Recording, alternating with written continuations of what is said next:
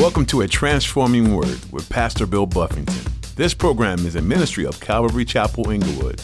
Today on A Transforming Word. I grew up in the church, and I've been into my Bible years. I know I can Revelation to Genesis, backwards and forwards. I can quote them. You get that person that feels like somehow, why are you going to go to heaven? Well, I pray, I read my Bible. You ask somebody why they're going to heaven, they start telling you what they do. You know they don't understand the gospel. You ask somebody why they're going to heaven, they start telling you what Jesus did. You know they understand the gospel. I'm only going to heaven because of what Jesus did. Anything I've done afterwards is just it's my praise. It's me saying, like, thank you, Lord. But I'm not going to heaven for anything that I did. I'm going to heaven because of everything that he did.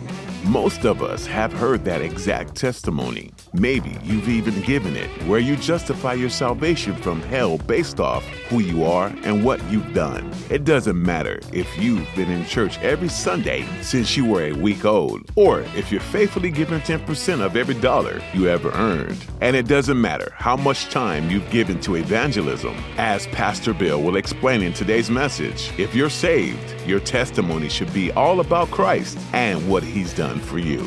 Now, here's Pastor Bill in the book of 1 Corinthians chapter 11 for today's edition of A Transforming Word. That on the same night in which the Lord or Jesus was to be betrayed, he took bread, and when he had given thanks, he broke it.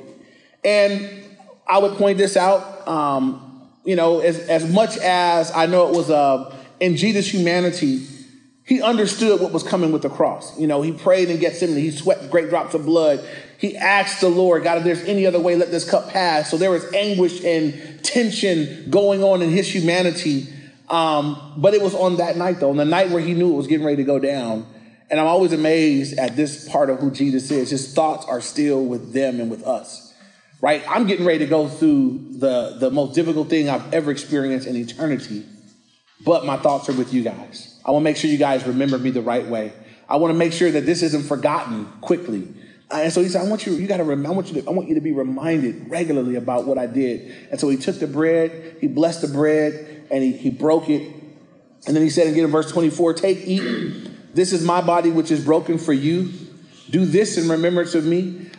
When Jesus said this, it was prophetic because his body had not yet been broken, but it would be. And he says, I want you to do this in remembrance of me. I want you to remember me like this. So I refuse to remember Jesus in some other kind of way. I will not remember him through pictures that don't rightly ascribe who he is. I will remember him in the way he put forth. He says, I'm going to die for you.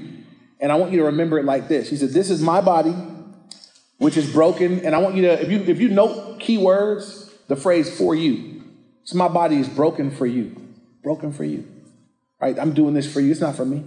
I was already in heaven. I left heaven, came to earth, went through all this, and I'm going to have my body broken for you. That's the most important part of communion. That's why it's so personal. We may do it as a congregation, as a group, but God says, my body's broken for you, man. Love you. You. Everybody here. That's to you. You and whatever your weaknesses are, whatever your imperfections are, whatever the things, when you look in the mirror, the person you see, the person you know is underneath all that. God loves you. With all the failures, all the sins, all the whatever's there, he loves you. And he says, and so I made a provision. My body's broken for you. And again, I don't know how you can come to this table and not just be humbled, thankful. Walk away glad. Lord, thank you. Thank you for loving me like you love me. Thank you for making this provision for me. And this is what he did. Verse 25, now he says, in the same manner, he also took the cup after supper, saying, this cup is the new covenant in my blood. This do as often as you drink it in remembrance of me. And we always point out that there's the new covenant. The old covenant there was the ongoing sacrifice of animals to cover the sins of the people. But he said, now this is the new covenant in my blood. And if you're writing notes, I'd like you to write down Jeremiah 31, 33 to 35, as he spoke of a future day, a covenant that was coming. Jeremiah 31, I'm going to read verses 33 and 34. You could just write it down in your notes. He says this, but this is the covenant that I will make with the house of Israel. After those days, says the Lord, I will put my law in their minds and write it on their hearts. And I will be their God, and they shall be my people. No more shall every man teach his neighbor and every man his brother, saying, know the Lord, for they shall know me, from the least of them to the greatest of them, says the Lord. For I will forgive their iniquity, and their sin I will remember no more. And God is letting them know, I'm going to do a new thing in you guys. It's going to be a different covenant, a different way to relate to me, a different way to know me. We know for us that there's no more animal sacrifice. There's no more, lambs and goats and whatever. Jesus became the Lamb of God to take away the sins of the world. His blood would be shed once and for all to cleanse us and to forgive us. And so once again, as he says with the cup, this is the new covenant in my blood. This do as often as you drink it in remembrance of me. The new covenant, God's covenants have always been blood covenants. The old covenant was a blood covenant, the sacrifice, the blood of innocent animals. The blood of the innocent to wash away or cover up the sins of the guilty. The new covenant is also a blood covenant, the blood of the Lamb of God, the blood of Jesus shed, the blood of the innocent shed to wash away the sins of the guilty, you and I. And that's what this meal is celebrating. That's what the communion time is celebrating. Now, that's why we do it, because Jesus told us to. He said, I want you to remember me in this way. This is what he wanted to come about, as we would take communion, as we would celebrate it. And it's also for us to give thanks. He gave thanks as he took the bread, as he broke it. He gave thanks to the Lord for it. It should be for us a time of giving thanks as we celebrate, as we remember what he did. And I would encourage us to evaluate it. As I was studying through this, I'm like, all right, do I make communion a somber, kind of a bummer? Like, look at what you did to Jesus. Eat the bread. You feel bad? Good. Or are we able to kind of take away from it the celebratory aspect? But look at what he did for me, right? Look at what he did for me. Look at, when I think of the fact that because of the new covenant, the new blood, I'm washed, I'm cleansed. There's a verse in Jude, the end of the book of Jude, which is only one chapter. He says, now unto him who is able to present you faultless. God is able to present me and you faultless. Everybody here know you got some faults, right? Right? I think of my faults, and you could think about your faults. Don't think about your neighbor's faults. You just think about your own. Plenty there, But when I recognize, all of my faults, and God says, I'll be presented one day faultless because the blood of Christ has completely cleansed me. You need to just sit with that for a minute. That ought to blow you away. I'm going to get presented faultless. I'm not faultless. But one day I'm going to get to stand there as though I'm absolutely faultless. I am innocent. I was thinking of this. When I was in 12th grade, we went, now I wasn't saved in high school, so y'all about to judge me, stop. It was one morning going to school. It was one of my buddies' birthdays. And so we were like, oh, let's go. The great idea to go get drunk on the way to school to celebrate a birthday. So we went to the liquor store, got alcohol, went to the park, everybody drank, and then we went to school. Got to school, and I'm in first period, and one of my buddy's girlfriends, she's a TA. She comes by, and she says, one of the guys with us that don't normally hang with us, he got caught, and he told him he gave a list of everybody's name. So he snitched. He gave up everybody. So I should say his name. Some of y'all know him, but I'm not going to do that. I'm still kind of salty about that. But he gave up all our names. So she's like, they're going to be coming to get you. And this person, and she's like, and this person told. And I'm like, I can't believe this. So we get to the office, and you couldn't hide it. We had drank Cisco. For y'all that know, they call that liquid crack. You can't hide that smell. Ain't enough double mint in the world to fix that. So we're sitting there in the office, and I'm thinking, man, it's over. You're just busted. And this is the most amazing thing. One of the guys with us was on our football team. He was all city, all state. He was bringing USC and all kind of publicity to the school. He had come with us. And when the dean saw him, he didn't, never mind me and the other guys. I played football too, never mind all of us. He was like, you were there too? And it was like he had to go back in his office and regroup. And this is what he did. I kid you not. He brought out a breathalyzer. He, right in front of us, took the batteries out, sat him down, closed it, and said, blow into it. And he said, I don't know why this is registered. I said, I don't know why this isn't registered. I can smell the alcohol on you guys. He said, but it's not registering, so I can't really do anything. You guys are going to have to just stay in here for the day. And I remember sitting there, and I knew for a fact that we got off because that guy right there means a lot to the school. We got called. They didn't even call home. We got completely off because of that guy right there. And, I remember at the time I was glad because I'm a senior. I want to graduate. I don't want to get kicked out of school at 12th grade, and have to start all over again. But I remember, we all are going to go free, and we know we're only going free because of that guy. If he wasn't with us, they would kick us all out in a heartbeat. We ain't mean nothing to that school, but that guy meant something. And I remember that feeling of, man, we went free. I still wanted to get the dude that snitched though, so you started all this, but we're going to go free because of somebody else. And when you think about the Lord, we're going to go free. None of us deserve to go to heaven, but we're going. We're going to heaven because of what he did for me, because he died for me, because his blood was shed for me. And that's more liberating, you guys, than to think that I'm going to heaven because I'm good. Some people want to feel good enough. We need to celebrate the fact that it's almost more celebratory to know that I don't deserve to go, but I'm going to get to go because he did that for me. I didn't earn it. I never was worthy of it. I never did deserve it in the first place. That'll keep Christians from becoming arrogant. It'll keep you from having an air of I'm better than someone that's not saved yet, not walking yet, not in victory yet, when you realize that I didn't deserve it either. It's a grace. I've been given what I don't deserve. I'm so thankful.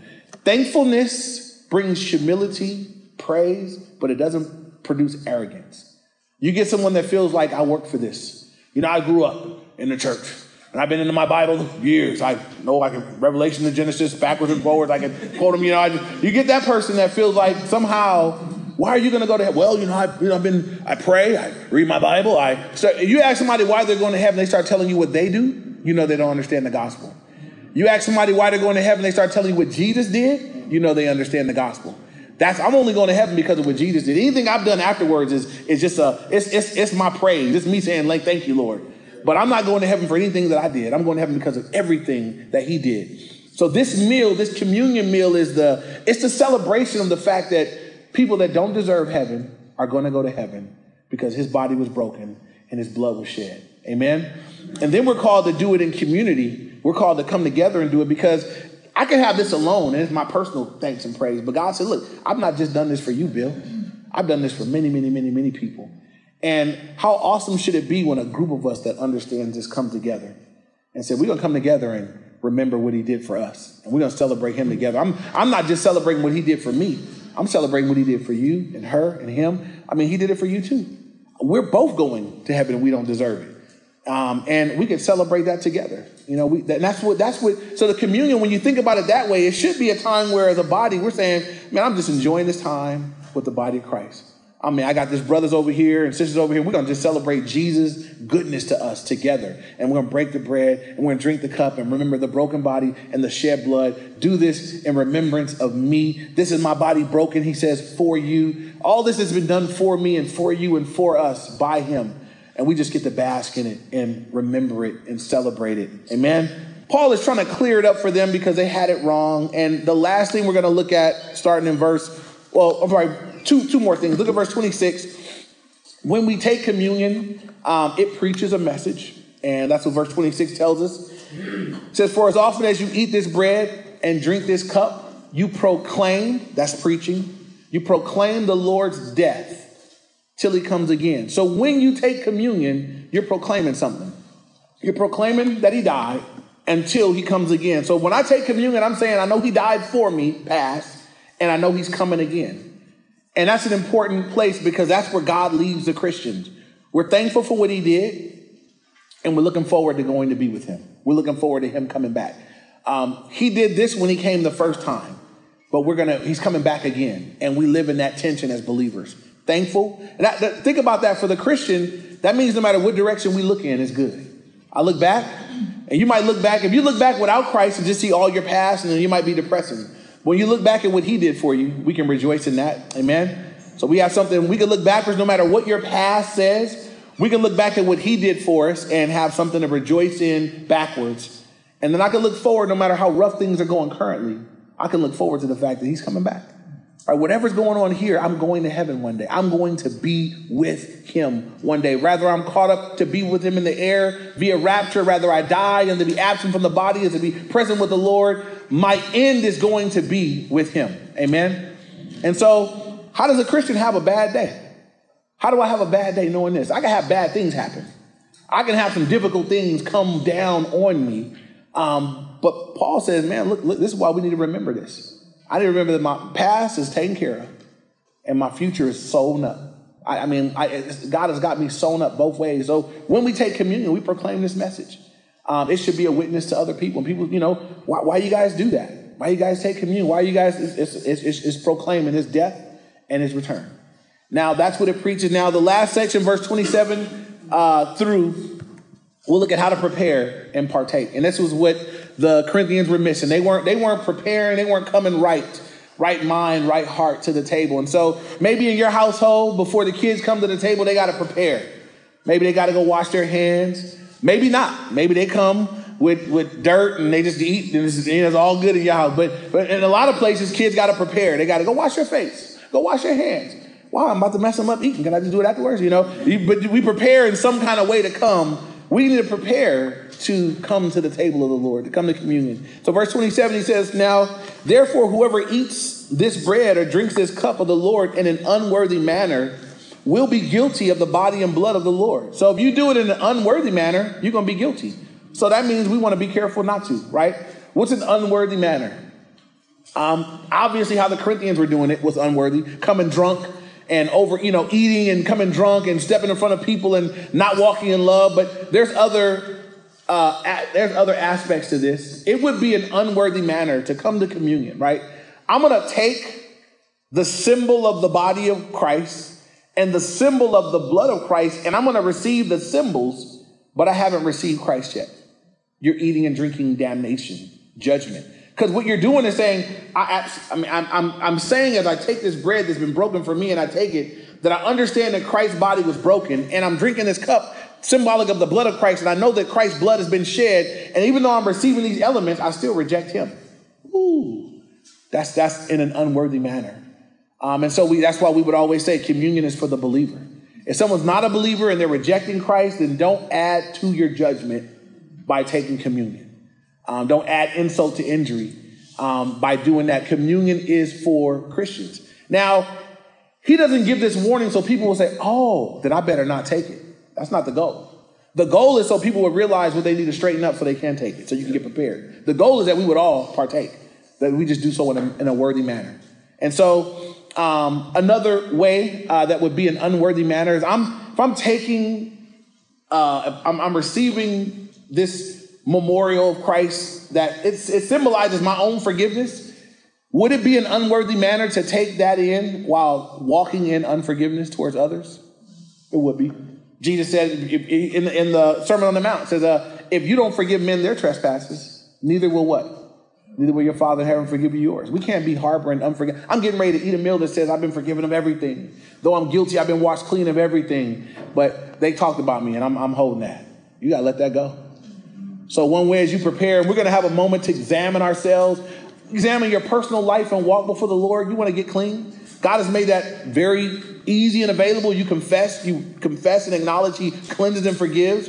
I may need to sit down and say, God, I've been upset with this person over here. Right now I choose, because you forgive me, to forgive them. I'll let it go. I'm not going to talk about it no more. I'm not going to bring it up again. I'm not going to walk in bitterness. I'm not going to hold resentment. I'm not going to be in that prison. I'm going to free them and walk in forgiveness because you have forgiven me of everything. And no one could ever sin against me as much as I've sinned against God. Whatever you do to me, your sin debt, I've been sinning against God my whole life. You can't catch up. No matter what somebody may do to me, my debt's bigger. And so I got to let you off the hook. And just, I might continue to walk in it. So those are some ways in which it would be an unworthy manner, not really taking weight of what it is that he's done for us. Verse 28, he says, but let a man examine himself. This is what you are to do. And so let him eat of the bread and drink of the cup. So he says, take a moment, examine yourself, right? The Bible encourages us to examine ourselves. That means self-evaluation. It's a great thing before we go and partake. Take a moment just to examine yourself. How are you doing? How are you living? What's not right? What's out of sync? Take a moment and get that right. Before you go and take the communion, get right with the Lord. Take a moment. He's not encouraging people to skip it, but he's saying examine yourself. Get this right. And then go on and partake. So he says, but let a man examine himself, and so let him eat of the bread and drink of the cup. Examine himself. Verse 29, for he who eats and drinks in an unworthy manner eats and drinks judgment to himself, not discerning the Lord's body. For this reason, many are weak and sick among you, and many sleep. So Paul said in the Corinthian church, there are people, he said many that are sick because of this. Many that have, so when he said sleep, that means they died. That means that God's judgment upon them has been that, you know what, their testimony, there's no testimony left. They're going to just go to heaven. They're going to just die, you know. But he says, for this reason, people not taking it in an unworthy manner. He says, many are weak and sick and have fallen asleep or have died. And then in verse 31, it says, for if we would judge ourselves, we would not be judged. So if I would examine myself, if I would deal with my own self, I wouldn't have to have the Lord judge me. And that's true through Scripture. If I'll examine myself, recognize where I'm wrong, confess and repent, God don't have to step in and get me. God doesn't have to step in and discipline me when I go ahead and confess and repent. That's important for us to know. Some people think God is up there looking to whoop you. Some people think God is up, ooh, I'm going to do as soon as you, whoop, pow, you know, like he's just waiting to put the whammy on you. But that's not God's heart.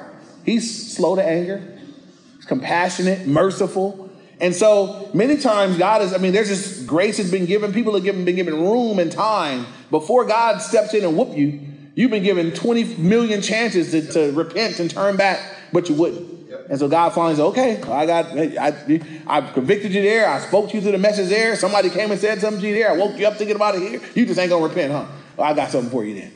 And if he have to, he will. He's a good dad. But if you can examine yourself, God said, I'll spare you. I remember Hezekiah. I believe it's in 2 Chronicles 32 or 33. But Hezekiah, who was one of the good kings. He did a good job. And it says that at one point, he got lifted up with pride in his heart. And it says the judgment of God loomed over him and the people. He didn't know. God didn't announce it. God didn't say, Hezekiah, man, I'm about to put it on you. He didn't say anything, but the Bible says that it was looming over him. And it says, then Hezekiah, he was convicted about the sin in his heart. And he just confessed it and repented of it. And so God said, so then the judgment of God was removed. Nothing had to. It was like God said, it was going to happen. I was giving you some time. Hezekiah said, you know what, I'm tripping. He repented all by himself. And God said, okay, good. We good. But you ended up where I wanted you to end up at. So God's not excited about, any good parent, you're not excited about having to whoop your kid.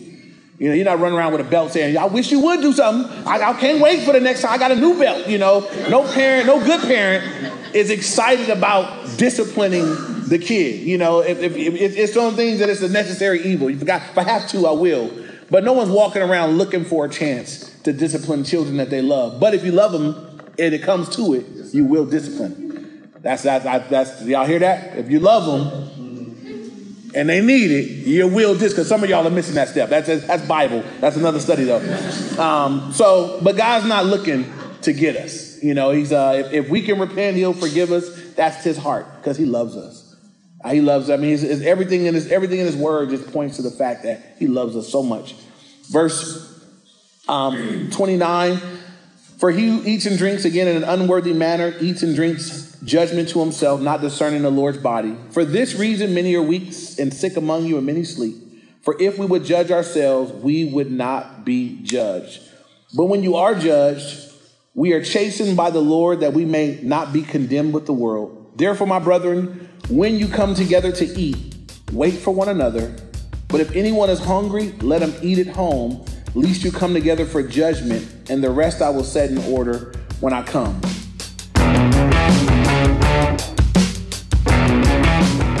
You've been listening to A Transforming Word with Pastor Bill Buffington. Today's message from the book of 1 Corinthians is available to listen to again on our website. Just visit calvaryinglewood.org and click on media.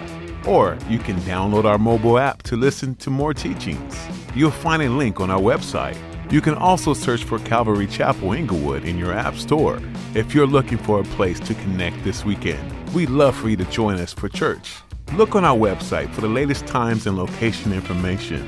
We're a group of people who love to learn from God's Word and be together as the family of God. Again, our website is calvaryinglewood.org. As we looked into the book of 1 Corinthians, accountability and helping other believers strive for purity and commitment to God are topics that come to the surface. Although these things aren't always fun or easy, they're an incredible blessing to have in your life and in your church. So look to be involved and accountable wherever you're plugged in with other believers. If you notice that this ministry has been a blessing, even when it's convicted your heart in certain ways, we're glad that we can be a part of that. Would you be praying for a transforming word? As the messages go out, many listeners may be hearing about the Lord for the very first time. We ask that you pray for ears to be opened, hearts to be softened, and for lives to be changed. That's all we have time for today. Join Pastor Bill again for another edition of A Transforming Word.